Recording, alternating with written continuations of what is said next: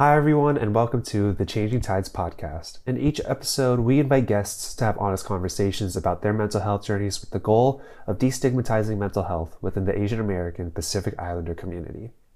Due to the nature of the podcast, we'll be discussing a variety of mental health topics and possibly triggering experiences. While we and the majority of our guests are not trained professionals, we encourage you to practice self-care while listening and seek professional guidance if you or a loved one is in need of support. With that said, let's start the episode. Hello, my name is Mika Dyo, and I describe my mental health journey as a ride on Space Mountain.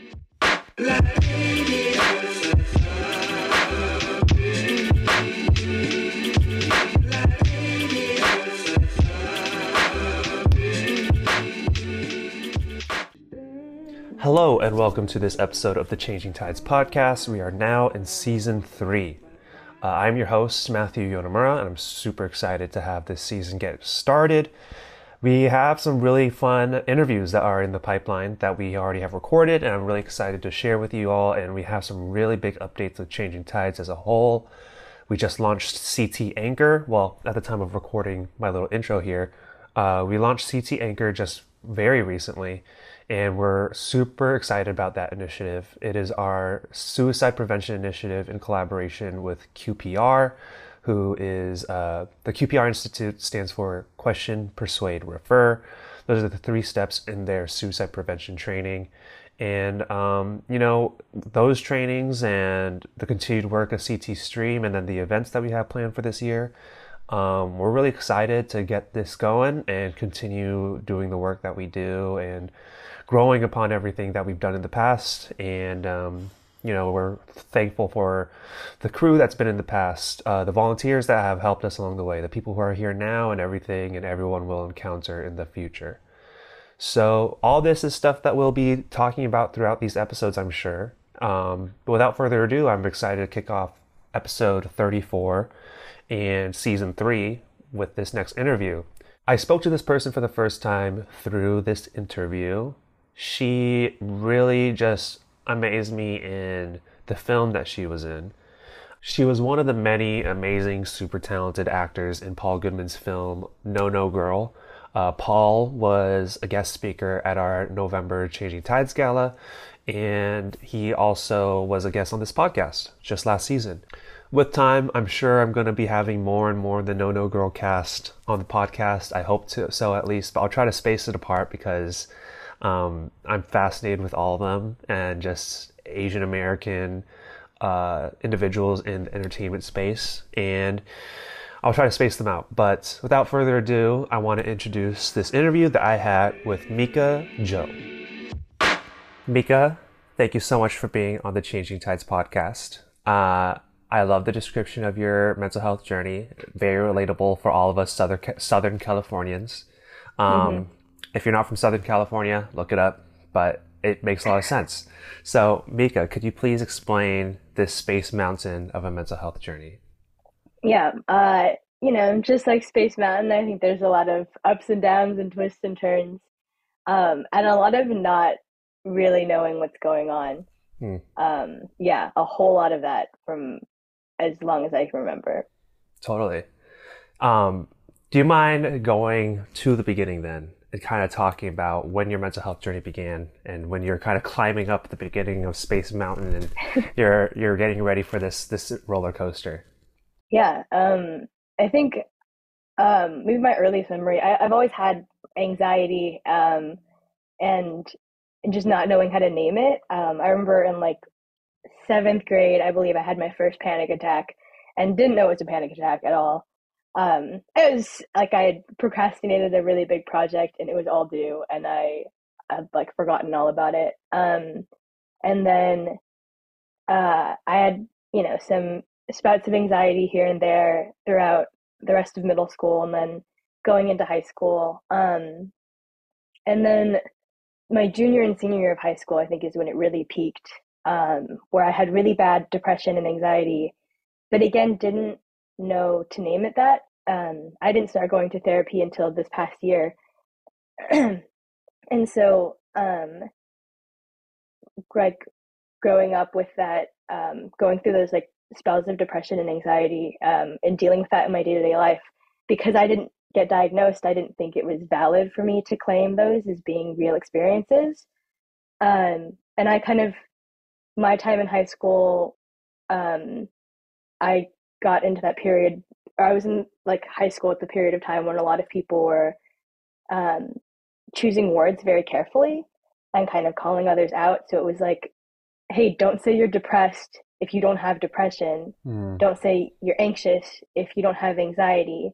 Um, which like I understood, I understand kind of like what they were saying at the time of like, um, if you're just sad, it's not the same as being depressed. Those are different emotions. But because um, I had heard that and I didn't know that I was actually struggling with depression and anxiety, I didn't claim those things of when I felt like it was impossible to get out of bed on certain days or like everything was super numb. I was like, oh, this is just like an angsty teen. I'm not actually anxious. I'm not actually depressed. Um, yeah. And then going into college, I think I kind of looked back and can see some of those traumas, like, you know, as I'm growing and becoming an adult. And uh, I don't know, I think at the time I would have maybe started to have gotten a little bit better my freshman year of college, and learned to deal with my depression and anxiety. The pandemic hit, and that was like, yeah, full blown. Um, just got hit with everything. I think a lot of us like struggled with having to deal with everything in the world being so bleak, and then also just like the day-to-day life of not having people around you to support you. Um, and that really took a toll. And again, I struggled a lot with depression and didn't know it was depression. Hmm. Um, because I was like, oh, everyone's feeling like this right now. Because I was also, you know, I'm on social media all the time, so I would see people post about it, and I think a lot of my generation, we like post and make jokes about our mental health. It's kind of like our way of dealing with it. But I would see these posts of people, and I was like, oh yeah, I feel that way, and they're like, you're depressed. There was like a put a finger down challenge, and I was like, oh, am I? Mm. And then um, I also had some like family issues that at that point in time too, just because I didn't understand how to regulate my emotions. I'm stuck in the house with my family, um, and there was a time when things were kind of lightening up, and I got to play volleyball with a bunch of my friends, and all of a sudden, it was like the first time I'd seen a group of people in, you know, like 7 months, and I remember coming home and being like, I'm happy. And I went to my parents and I said, I think I was depressed. And they were like, really? Were you? Like sarcastically with me, like, we Uh-huh. know. Um, and then realizing, I think, how important it is to have people and like support around you. Um, and yeah, then this past year, my senior year of college, ew, that's so weird to say. That pandemic timing, It's so yeah, my wild. fourth year, um, I definitely um, went through a lot of really big changes. I was in a BFA program and then I switched out of it. So I kind of lost a lot of friends, and there were a lot of really abrupt things that happened in like rapid succession where the like my identity and who I was and who I felt safe with and all those things were changing so quick. And I was constantly like depressed and anxious, and then I at that point I could really name it, and you know I was like very noticeable. um so thankfully my mom was like, you should probably go to therapy, and I was like, that's a good idea. And we had like a therapist number. um I just hadn't like reached out. um and part of that was because I had had a conversation with a um like a specialist at, she did like a neuropsychological exam for me because my reading comprehension was low. And we discovered that it was mostly based in anxiety. Hmm. Yeah.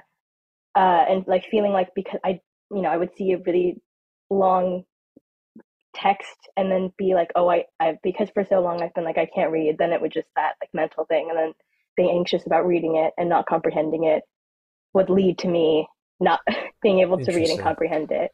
Um, but in that whole like meeting I had with her, we had talked, and one of the things she said was about talk therapy wouldn't, she didn't think that it would be super valuable for me, or that it might not be valuable for me because I was already really good at um, like talking through my emotions. I think because I'd been through so much in my life and so many points of trauma and just learned to deal with it, Mm. that my brain already was like able to do a lot of things that a therapist would point out to me.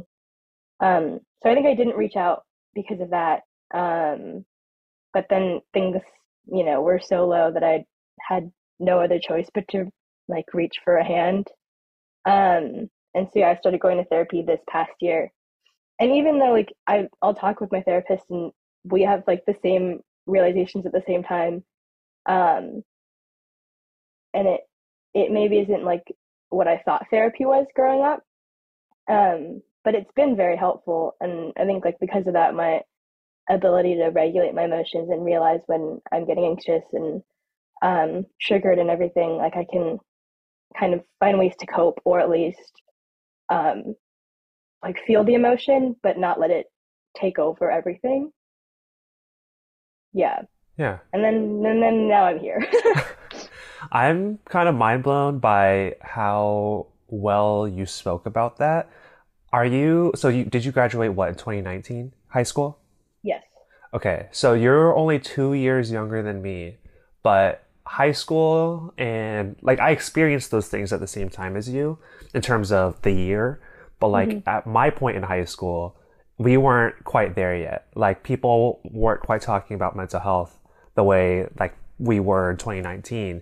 Hmm. And even though like you just came to these things at a much earlier age than I did, I think, and a lot of people my age did, just because people weren't talking and joking about it on social media. Like it's kind of it's a sad way that people discussed it, but it Yeah. opened up the dialogue at least, and people weren't Yeah. doing that when I was in high school, or at least not like that.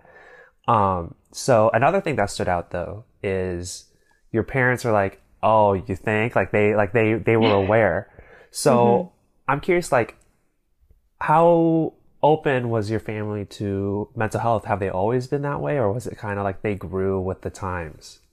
Um, I think they've always kind of been that way, and I just didn't realize it. Hmm. I've had recent conversations with my dad. My dad likes to do on his birthday, like every year, um, or for like the past couple of years, he's been doing a thing of just like ask me questions, things that you um, maybe wouldn't just ask me on a regular day, because he's like aware of his own mortality, right? Um, and so being like, I don't want to leave this world and have you guys have questions that you didn't get to Hmm. ask. And so some of those things, um, I think my brother asked like, what was the most difficult time in your marriage, or stuff like that, or um, different things of conversations about my dad's mental health, and then I opened up to both my parents talking about their mental health. Um, and both of them have experienced a lot of trauma in their life and dealing with a lot of it. Um, and I didn't realize how much of a support system they had. And like, they're not the type of people who just kind of do it on their own and push it down. But they actively had a lot of people constantly in their lives who they were bringing into these conversations, having support for everything they were going through, going to therapy when they needed it. Like, um, they're very open to mental health, and I just really wasn't. Um, I think I had my own anxiety about wanting to go to therapy, and like, oh, what if it doesn't work, or like, what if this person thinks I'm crazy, um, this, that, and the other. Like my own, just the anxiety I have that kind of just amplified to everything. Um, and I think my parents didn't want to push me. But when I like was really ready and I was like, okay, I want to do this, they were very good about like offering that support. Hmm. That's awesome. I mean, I just like I'm so mind blown by how different it is, even though it's like a 2 year age difference. Just it seems like whenever I talk to people of like your age range, I make you sound like you're a toddler, but you're not. Like, but like those 2 years, like the difference in how people utilize social media and like open up these conversations, it's like pretty mind blowing to me. How Yeah. far like the mental health discussion has come. Yeah, I think it's Um, helpful too. My brother, he's 3 years older than me, so he maybe has a closer experience to you. But he's a nurse for peds oncology. hmm, So he works with children with cancer. But we always had kind of like a rocky relationship. But there was a certain point when he was maybe in his second or third year of college and started going to like clinicals and being around different patients and learning how to help other people communicate their stresses and their feelings.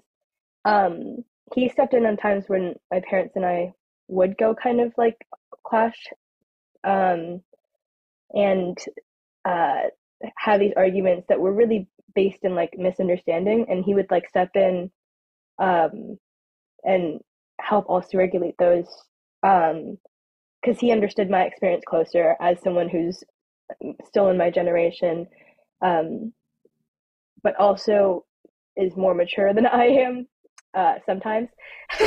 um, and so was able to look with like without the emotion that I had clouding my judgment to talk to my hmm. parents and have like just bridge that gap on when we weren't seeing eye to eye. And so I think that also helped. An honorable mention to my brother too, I think. Wow, that's amazing. Mm-hmm.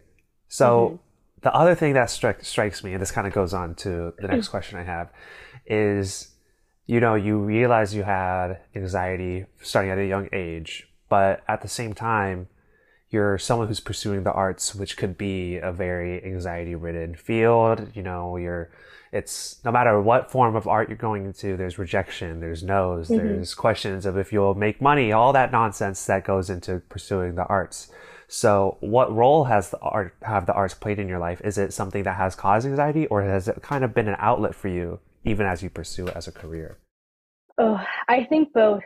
There have definitely been a lot of um, a lot of really bad moments from art and being in theater and being an actor. But there have also, I think, one of the reasons why I'm able to articulate my feelings well um, and maybe look at some of my experiences from a more objective perspective is because of my my acting training, and that all of that theater experience. Um, yeah, there's a lot of toxicity in theater, um, and it's one of the reasons why I left my BFA program, which is really unfortunate. That it was like art was always something that I loved, and I took theater very seriously. Um, but and I think it's valuable to uh, be able to express your emotions in various ways and your experience in various ways, but also learn to like understand other people. Like when you're acting as a different character, as a different person, you kind of have to understand their perspective in life, even if they're nothing like you, Hmm. to alive a very beautiful and truthful performance. So I think on that side, it's been very beautiful. Um, but then there's also, like I said, that like I think toxicity in some of the training and some of the perspectives that some individuals have, um, and that has caused a lot of anxiety and stress. Um, but at the end of the day, um, for me, because acting and theater and all that has done so much for me, um, when it is good and when it is like a safe um, space for growth and for learning and for expression, um, I've tried really hard to help create that space for other people.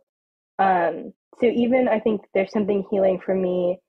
Like I recently started directing at my school some of the student-led projects, um, and creating a safe space and a non-traumatizing rehearsal experience for other people, like freshmen. I had a lot of freshmen the last year that I just directed, um, and creating that safe space for them and the support system for them kind of helped heal my own Wow. trauma from all the shows that I've had that have not been that. Mm. So it's like really unfortunate to like learn from my trauma, but that's what we do. And uh, I'm like doing my best to make sure that other people are having uh, the least amount of trauma in their theater experience, so that they just get the best out of it, that they get the joy of expressing themselves and the joy of learning new perspectives, um, and learning about themselves and all of that, without the amount of pain that I had to go through, I guess. Hmm. Whenever anyone mentions theater, because we had one of the CT crew members on this podcast, or CT crew, I had her on the podcast, and she's in the theater program at UCLA. Mm-hmm. Every time she mentioned theater, I had to try to make a Leah Michelle joke, just because like that's the best grasp I have on it. But I'll do my best to not here, because I've probably destroyed that joke too many times. But anyway, and I know Paul has been one of the anxiety people for you, right? I mean, he was just, I know Paul, He's so rude all the he's, time, just I like mean, the most dictative director. he's just that towering tall man and how I evil he is. know. I understand. But we'll talk about that on a tell all from the rest of the cast another time. But, I want to know, like, what inspired you, because you talk about art in a very passionate way, and just what you just said. So what inspired you to pursue the arts? Like, was there a performance you saw, or someone in your family, or what was it? Um, I think one of the early ones, my cousin, he grew up doing theater. Hmm. Um, and I learned like later that my aunt was also super in like as a performer as a kid, which makes a lot of sense. But one of my cousins was very into theater, was like Daddy Warbucks in an elementary school production of Annie, um, and went to Loxa, and did a lot of theater there. And so I got to watch him perform and then kind of got roped into it from there. Um, I think my mom also grew up taking me to um, a lot of live performances, a lot of musicals. The first soundtrack I ever memorized was Wicked, and I used to like put performances on in the house. Yeah, there was a lot of things that inspired me, but I think those two are probably the biggest. So as you pursue this career and on this journey, not only are there other people and other barriers and other roadblocks, but like for your own in your journey, like have there ever been mental health roadblocks that made you question your pursuit of this field, or like made you question or made it difficult to reach these goals? Yeah, definitely. I think as I kind of glossed over before, the leaving the BFA program that I was a part of was very difficult for me. Um, and for so many reasons. The like leading up to it and the things that pushed me out of the program, and then making the decision, and then all of the fallout with different people, all of that. Um, there was so much. Um, there was so much stress that I had all throughout my body, and so much anxiety that I couldn't. That like performing wasn't fun for me anymore. Like I remember doing the final scene I had to do for one of my classes. I was exhausted. The showcase was booked for like 9 p.m. to midnight, so my slot was at like 11:30 p.m., um, which is ridiculous. And Yeah. then um, I did like three shows back to back that semester, and so I was in rehearsal for one, going straight into this um, like this final pass of a scene that I was not really excited about. And I remember doing it, being super exhausted. Like I had trouble moving. Um, I was about to collapse, and I felt like multiple times that I might collapse on like the little stage. And afterwards, like everyone was like, "Oh, that was so wonderful! Like it was so raw. It was so beautiful." Um, and my response, I was like, "No, like I was exhausted. I don't want to take that with me." And like, no, but, sometimes when you're exhausted, you have nothing left to do but just like exist in the moment. And I was like, that's awful advice. Because Yeah. I'm telling you right now that I'm at my absolute breaking point, and you're telling me that this is the best performance you've ever seen me do, and that the best performance I can do only comes when I'm at my absolute breaking point. Mm. And thankfully, I had already filmed No No Girl, so I had been in the space where I did a performance I was proud of in a very safe and healthy environment. And I was already like done with that program, and so like not super valuing the input that this person was giving me. But I was like, if I had heard that any sooner, like if you had told me that a year ago, I would have held on to that and Mm. and gone on the absolute deep end. Um, and it was so like hearing that I was like, wow, I'm really glad I'm where I'm at right now, because that is such damaging Yeah. advice that you've just given me. Um, and there's been a lot of that, of kind of seeing that a lot of people view the best theater and the best performances and the best art is like art that's based in trauma. Mm. And that's so false. There's so much beautiful art out there that doesn't have to be drawn from traumatic experiences. Um, but I think a lot of that, seeing that stuff and how that affected me, was definitely made it difficult at sometimes to want to keep pursuing art and keep making things. Hmm. So yeah, that's why I've always kind of been. So I went to school for film, for directing, and I mean, I know there've been like great performances of people who have like they're the method actor, Mm-hmm. and I get it to an extent, but then there's like the flip side of like I remember like Jared Leto when he was portraying Joker, he was like Mm-hmm. mailing like body parts or something, or it's just like and then like directors like Kubrick during The Shining, like he would like actually like try to drive them crazy. It's like I think like sometimes it's like maybe it works for you, but like that doesn't necessarily have to be the advice you pass on to others. Like Yeah, it's also like, well, maybe it worked, but look at those people after you've that yelled too. cut, after the run is finished. Like, what happened? Yeah. And they all talk about it. Like people were genuinely uncomfortable. Like Yeah. the co-stars of Jared Leto were genuinely uncomfortable from that. The actors in The Shining are like wanted to quit after that, and it's horrible. Like, okay, great, you created a beautiful film in one of those cases, Uh-huh. and now you've scared people away from art. And that's Yeah. so tragic too, because a lot of people go into theater and go into film and go into these different forms of art because it's something that they're passionate about.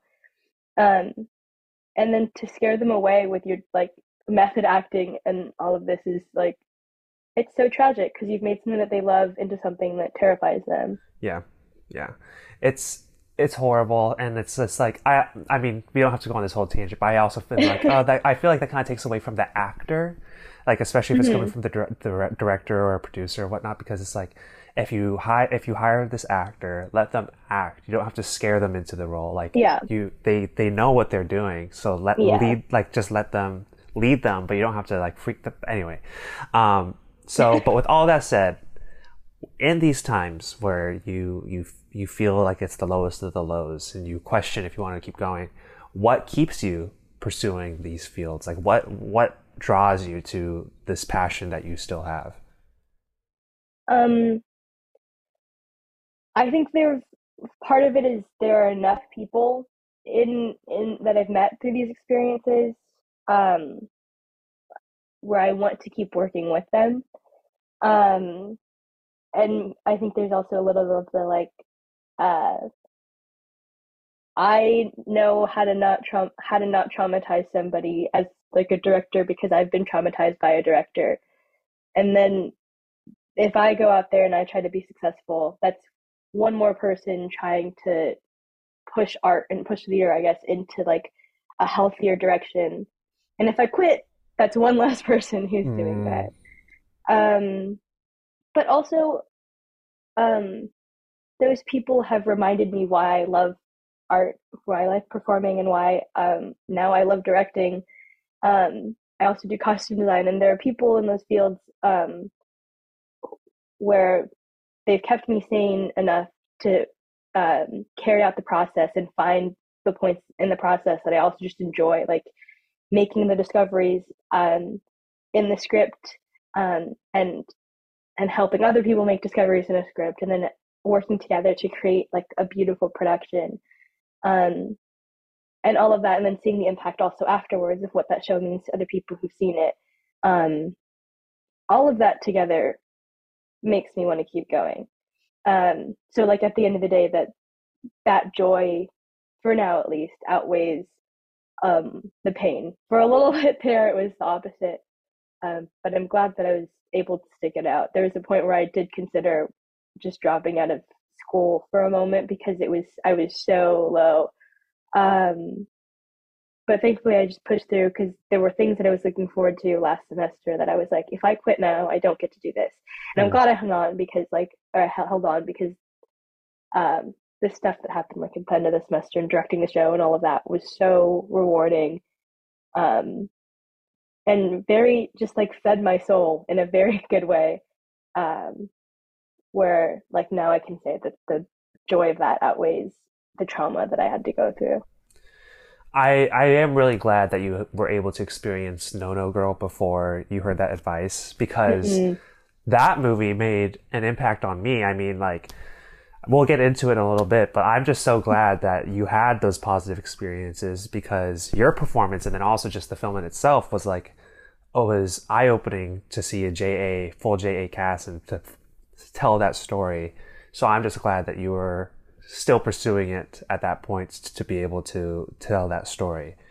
Thank you. But of course, and I think, and I'll just kind of like more specifically on the note of what pushes you forward. Like when you hear the no's, or when you're auditioning, or where it's a project that you're turning in, how do you remain positive when it's not just like the bad advice or the bad experiences, but when it can maybe feel, I mean, I'm not trying to put words in your mouth and say that you did feel this way, but when you might feel like you're not good enough, like how do you push through the no's? um, I have learned that I don't make art for other people. Mm. And that's a big thing. Um, that when I'm going through a project, I mean, yeah, some of it, like as a director, I guess, that a little bit making it for the other people in the cast and crew. But I'm not like creating a product. Um, when I'm like specifically for theater, I'm not trying to create a product. I'm doing it because I love the experience and the growth that happens in the whole rehearsal process and everything behind the scenes. And that the performance um, is just a way to share that joy. Um, and yeah, and it wasn't necessarily for that audience. That performance and that whole experience was for me and to Mm-hmm. be rewarding to myself. Um, and if other people enjoyed it, then that's great. Um, and if other people think that it's awful, then that's great. I hope they had a good laugh, like um, just trying to remind myself why I do art. Mm-hmm. That's amazing. And I guess you kind of mentioned like you're not making a product, and the way you perform when you act, it's for yourself. And that, like, because I know you make physical art because you said you're a costume designer, and because my screening at the OCBC, you made these amazing hats that I need to get my hands on, which I'll talk to you later. But when it comes to making a physical object and performing, where it's something you're doing, you can't necessarily see it until, you look at the shot after. But how do those two different mediums, how are they different and how are they similar in terms of being a creative outlet for you? Because when you act, you won't see the film until a year, 6 months down the road, but you're tangibly seeing something in front of you. So how is it as terms of a mental health outlet? How are they similar and how are they different? Um, I think for creating like physical objects, like with crocheting or sewing, those for me are usually ways to just like breathe and kind of do something. I mean, I'm also kind of crazy sometimes when I crochet, or like if I'm sewing and kind of trying to get something done, it's a little bit crazy. But Mm. like usually, especially I think for crocheting, when I'm doing that, um something to all like the energy of wanting to maybe fidget or do something. I kind of put it into the piece that I'm making, and it's a way for me to just kind of breathe. It's my form of meditation because I cannot just sit and in like in a position for a while and just breathe. That's not ever been something I've been good at. But for crocheting, it makes my mind focus a lot better, and then I'm able to just kind of do my thing and kind of center myself. Um, Whereas for performing and acting, that for me is a lot more about growth and self discovery. Huh. When I'm crocheting, typically it's no thoughts, head empty. Yeah.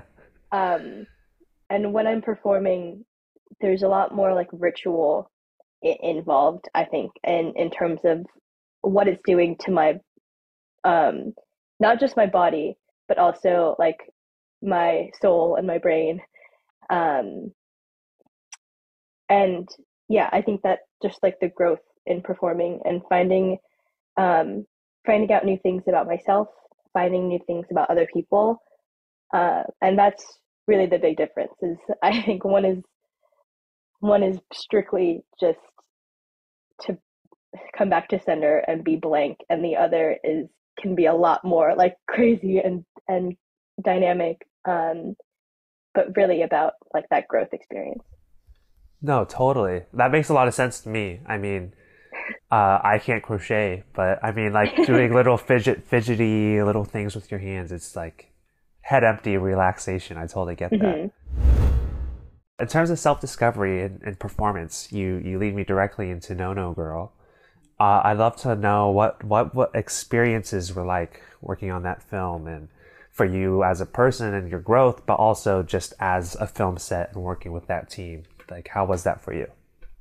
That was my first time doing a film ever. All of my acting experience prior, other than like a McDonald's commercial when I was in third grade, most of what I've done has been live theater.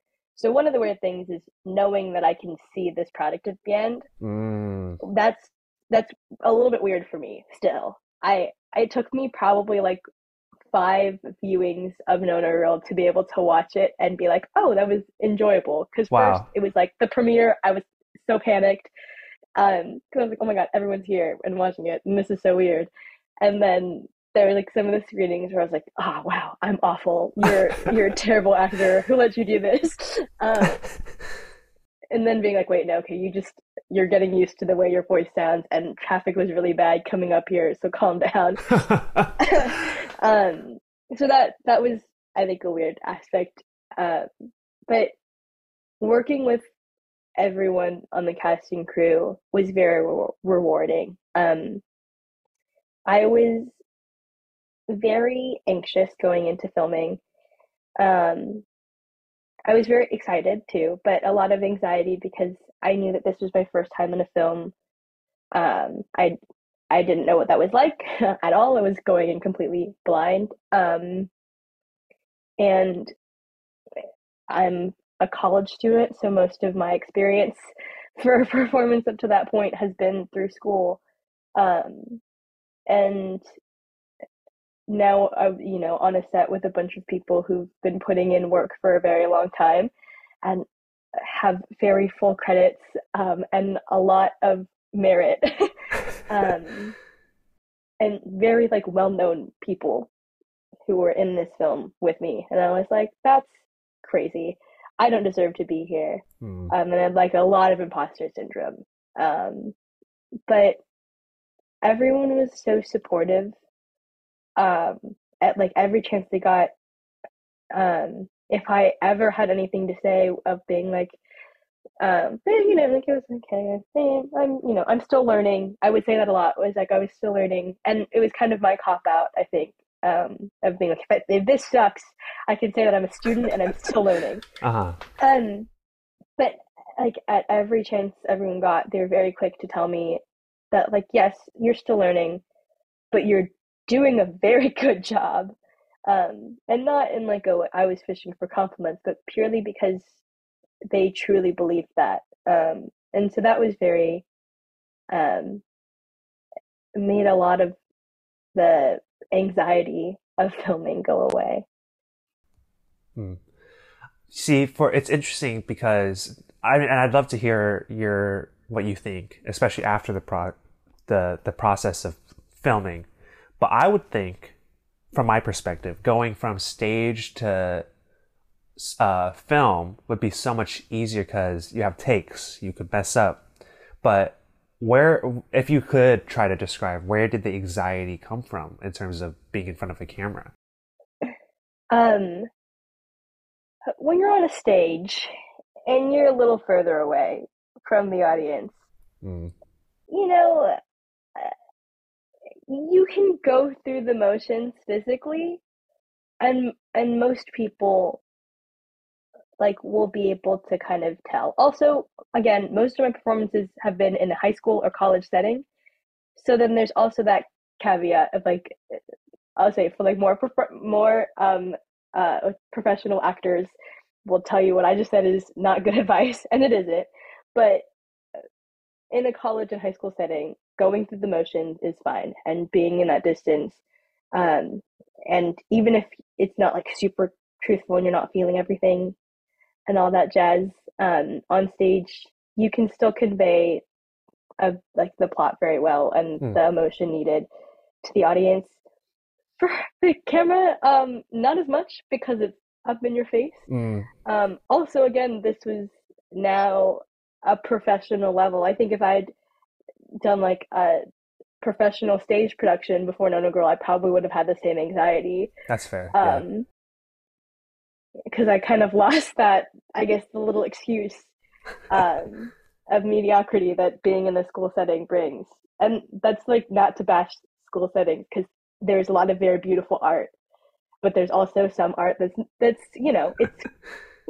it's you like that was good for high school. Like and that's kind of how my experience I think was up to that point. Yeah. Um, and yeah, for like a professional film, like a professional environment, and then the added bonus of it being on film, and so the camera's a very nice, very expensive, very clear camera. Every little facial expression that you make, people can see what's going on. Mm, And you have to just be a little more invested. Also, then you're doing like take after take, and then shot after shot, and you're like, wow, that shot that was the back of my head, I was way more emotionally invested. Like that tear came down, and nobody got it on camera because it uh, wasn't on me. And so then there was like that fear. And then okay, I don't want to be I don't want to be on this shot for like um, you know, 50 takes because I keep on like getting in my head. So there was I think a lot of that too, mhm. that experience. Um, yeah. Gotcha.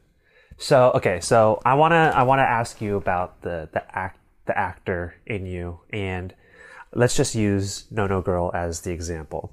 So for Sue, who you played in No No Girl, and also for anyone who wants to know more about this film, just go listen to Paul's episode or go to the No No Girl account because I'm not going to make you do the synopsis of the whole thing again because I made Paul do that already. But when you read the script and you learn about your character, how do you discover what Sue is and who Sue is? Like, how do you find your character and how you're going to portray these words on a page?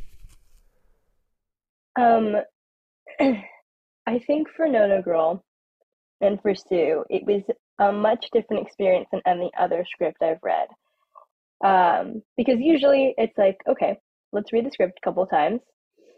How would I say this right now? Sure. And then also, okay, who's this person? How old are they? Where are they from? Uh, what do other people say about them? All that jazz. And what is their arc? What makes them tick? All those different things. For Sue, the first time I got to read the script, I was like, this this is just me. Hmm. Like there are some things that like, yeah, it's not exactly my life, but there was also a lot that I was like, that is weird. And I've said this before, it felt like Paul had been spying on my life and then wrote a film. Like it was really it was very strange because there were so many parallels and so many things I so deeply related to, Hmm. and I've never read a script ever where it was that relatable, like to so many details. Even like the cousin, like Kento and Alan being best friends. My cousin Tim and my brother Noah are the best of friends, Funny. and like they've always been super close. And then there's been me, and I'm like, hi, I'm gonna go craft with my aunt now. You guys have fun playing video games that I'm not old enough to look at. Mm, Like, or that I genuinely didn't have interest in too. right. There's that. Um, yeah, so that was a very unique experience for reading No No Girl, where I was like, I don't have to do much, Hmm. um, because the character was so close to me and my own personal life. Um, yeah, where I was like, I'm just gonna say the words how they affect me right now, because these are like, I mean, there's a whole um, a lot of mentions about Sue having um, trouble finding friends, and like with her roommate situation, and there's just kind of that sense that she doesn't have a lot of people in like her close circle that she can rely on.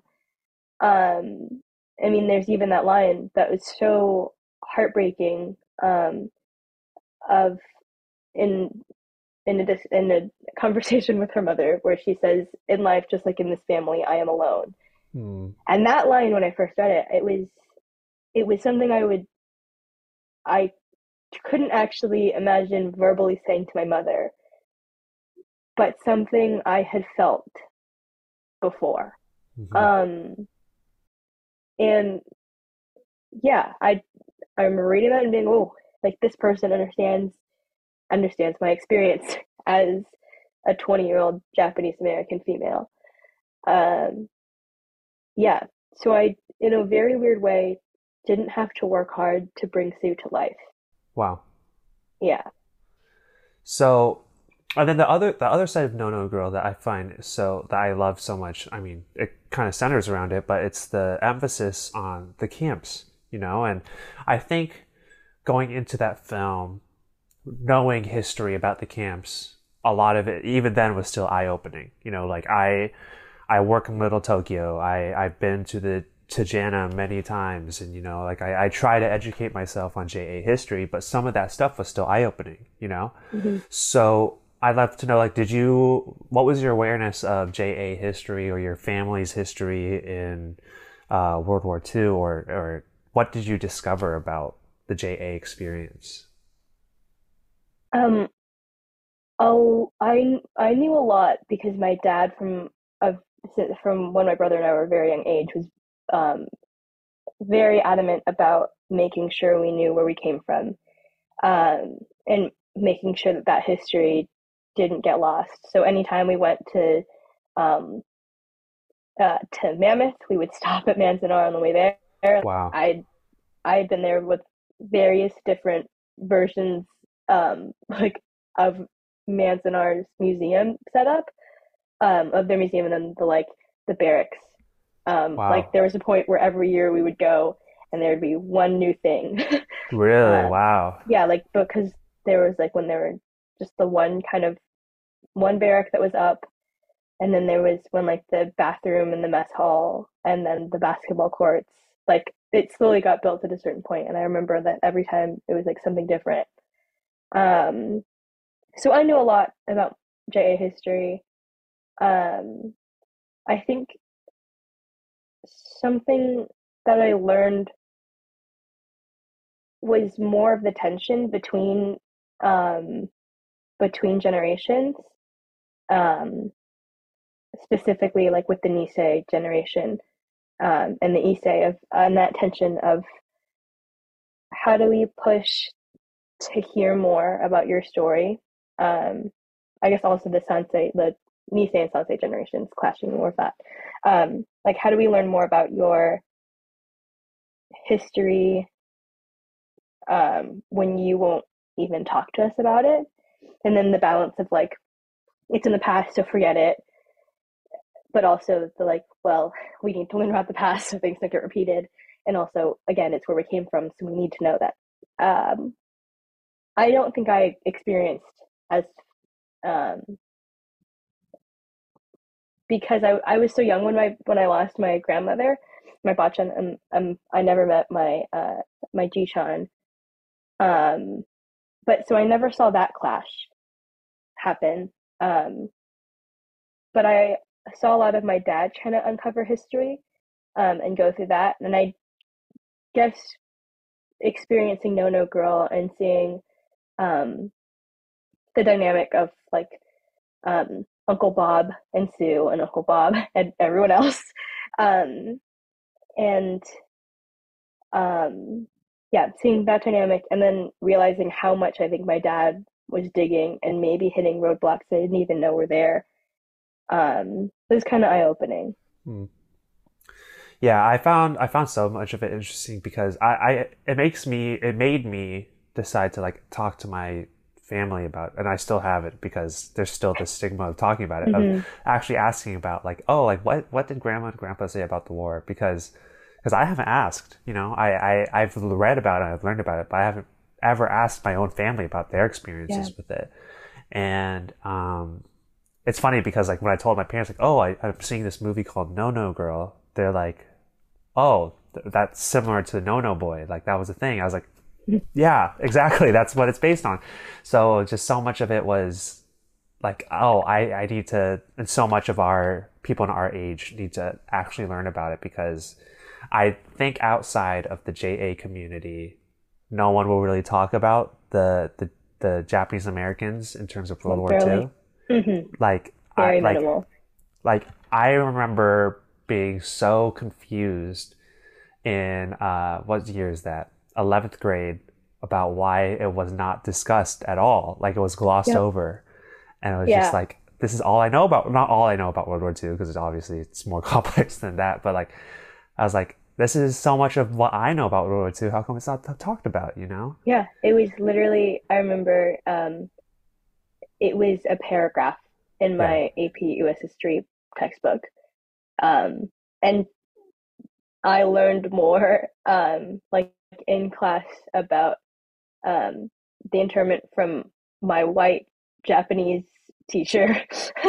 um, and because she made a point about making sure at least her AP students um, knew the history um, and was very good about like making sure that nobody was abbreviating um, Japanese like on their notebooks or Oh, things with JP. And she was like, if you do it, it's JPN or you write out Japanese, yeah. and this is why. Uh-huh. And from the first class you had with her, that wasn't just for AP students, that was for everyone.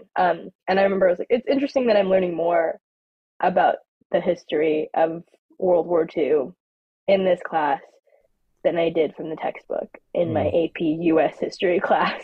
It's right. really heartbreaking. Sorry, did you say you're white Japanese? She was, yeah, it was for my Japanese, and she's white, and it just a Oh, okay. testament, I think, to Watson Sensei and her. Even though it wasn't her personal history, Gotcha. um, she was very good about um, contextualizing what she was teaching, Gotcha. um, which I really appreciate. As you know, I mean, it's not necessarily something she had to do, but she did it because it was like the right thing to do. Right. Right. I was just confused because I thought you were talking about someone that was Hapa. I was No, like, no, I was like white no. Japanese. But okay, that's interesting. Yeah, I remember because I had one friend who was Japanese in my class. Otherwise, we were the only two Japanese kids in our class. Now we were like, okay, well, I want to go to the Janum and like go through and actually like look at or read up about it because our class isn't reading up about it. And then Mm-hmm. I remember the AP exam didn't discuss it at all either, which Mm-mm. was, I mean, good because a lot of people wouldn't have passed those questions. Yeah, But yeah, it's an important film, and I'm really excited for hopefully more opportunities for people to screen it in the area and outside too. Because I always think about the JA community outside of California. Like, what is that experience like? It's got to be yeah. a lot more difficult, I would think. But Uh, I have a few fun little silly questions, but Mika, before I get there, do you have anything else you'd like to say or before we get there? I don't think so. Okay, Let's do cool. this. Cool. So these are just silly ones. No pressure, I promise. But first one is if you could invite five people to dinner, dead or alive, who would they be? Oh God. Okay. Um, Taylor Swift has to be one of them. Did you get Absolutely. tickets? Yes. Oh, wow. Okay, good for you. Miraculously. Um, okay, Taylor Swift. Um, Roy Choi, John Favreau. One of my goals is to meet the two of them and like all of us get to That's cook awesome. together. Yeah, That's awesome. one of my goals in life. Let's see, them three. Um, ooh, um, Brad Leone from Bon Appetit Okay. and Yuri Kochiyama because you have to, right, for the J community. I'm so, That's such a curveball from the other four, which I think is really funny. But I was like, have no, to I bring in love one that. person who's not I in love that that same so bubble. much. And so do you love the movie Chef then? Yes, absolutely. Love That that. was Oh, life changing. such a good movie. I love that movie. And I'm so glad you said Yuri Kochiyama because, so like, if I were ever to get a big budget film, I would love to do a biopic because I think That's dude, like, it's such a yeah. cinematic Her life life. is incredible. Incredible life. There's so many cinematic moments in it. Like, Yeah, obviously, all the Malcolm X stuff, but just her own experiences.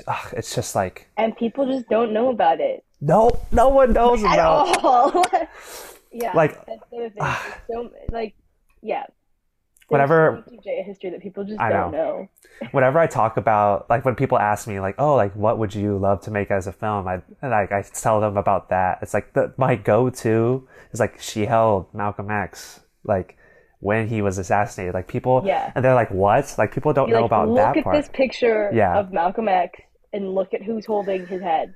it's That's she, yeah, I love her story, and I'm so glad you said that. That would be such a fun dinner. I'd be so curious what that's she'd such have an to say. obscure dinner. I wonder what a Taylor Swift your Kochiyama like what that dynamic would do, you know? Oh God, I would love to I feel just like the have. discourse that they would have would be incredible. I'd love to Taylor Swift to talk about her lyrics and who her songs are about, and then Yuri just being like, "Well, what about workers' rights? What about unions?" I feel like Oh Taylor Swift man, would totally veer into that conversation too. yeah, yeah, I love it. I love it. Oh, Paul gave one of my favorite answers to this question. But if you were a raindrop, where would you fall? That's so odd. Wherever the cloud took me, I don't think Okay. you really have a choice as a raindrop, you know? Hey, that's fair. That's fair. He said into his own mouth, and that was my That's favorite so response. gross. If Ah, I had a choice, um, it would be on Taylor Swift's shoulder. okay. But I Very feel good. like a raindrop doesn't have a choice, you know? You go where the cloud takes me. You're very right. You're very right. Probably wouldn't bring you back to California, obviously, but No, I don't think yeah, so. I think I would just yeah, that would be interesting. What yeah. would that cycle be like as a raindrop That's fun. That's fun. I back love up that. into the clouds and then dropping again on somewhere else? You could just drop. I mean, it's a continuous cycle, so you could go everywhere and anywhere. That's true. Okay. You may not have an answer for this, but if you do, what would your dream role be? Uh, Gosh, I don't know anymore. Oh, I say anymore because for a long time I was like, oh, wouldn't it be so cool to like, maybe one day when I'm like an old woman, I'll play like a role in a movie that's like about the Japanese American experience, but like not one that happened in the camps, but like today's Japanese American yeah. experience. And I was like, that's never gonna happen.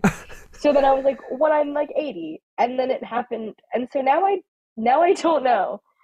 Um, because because that was my dream role, and then it was the first film I got to Yeah. be in, and um I'm very grateful for that, and I do not take that for granted at Yeah, all. that's awesome.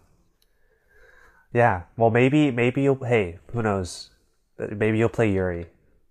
Uh-huh. Who Maybe, knows? or yeah, it's Because possible. it I feel can't be like Michelle I Yeoh. no, that's true. Yeah. So, all right, interesting, interesting. No Marvel characters in your dream. Um, I don't know enough about Okay. like the I know a lot about the Marvel Cinematic Universe. Um, I don't know enough about like the comic books to be like, which character I would play because I was like, did they have a Japanese American female That's a good or even question. like someone that I could, Yeah. pass for? Um, I don't know. If we're talking like something in the Disney monopoly, um, I think being I think being in a Star Wars Mm, something would be really cool. that would be cool. No, not. I hope this isn't a spoiler, but I could see it just based on a certain scene where you're holding a sword in No No Girl. A certain scene. A certain scene. I hope that wasn't a spoiler. Do I need to cut? I'll ask Paul if I need to cut that. I hope I didn't spoil anything. Um, A certain scene where I hold a certain object. I that if you were to Photoshop could become a lightsaber. like it. Yeah, totally. Yeah, It's a yeah. baguette. Okay. There you go. Thank you. Thank you for that recovery. All right, cool. We have an alternate in case I need to cut the first part. And then to round it out, so what would the title of your autobiography be? Uh, oh my gosh, that's such a loaded question. Hmm. I don't know. I feel like that would have to be like tied into No No Girl. Like becoming Mm. becoming No No Girl. Um. Um. Wow. I don't know.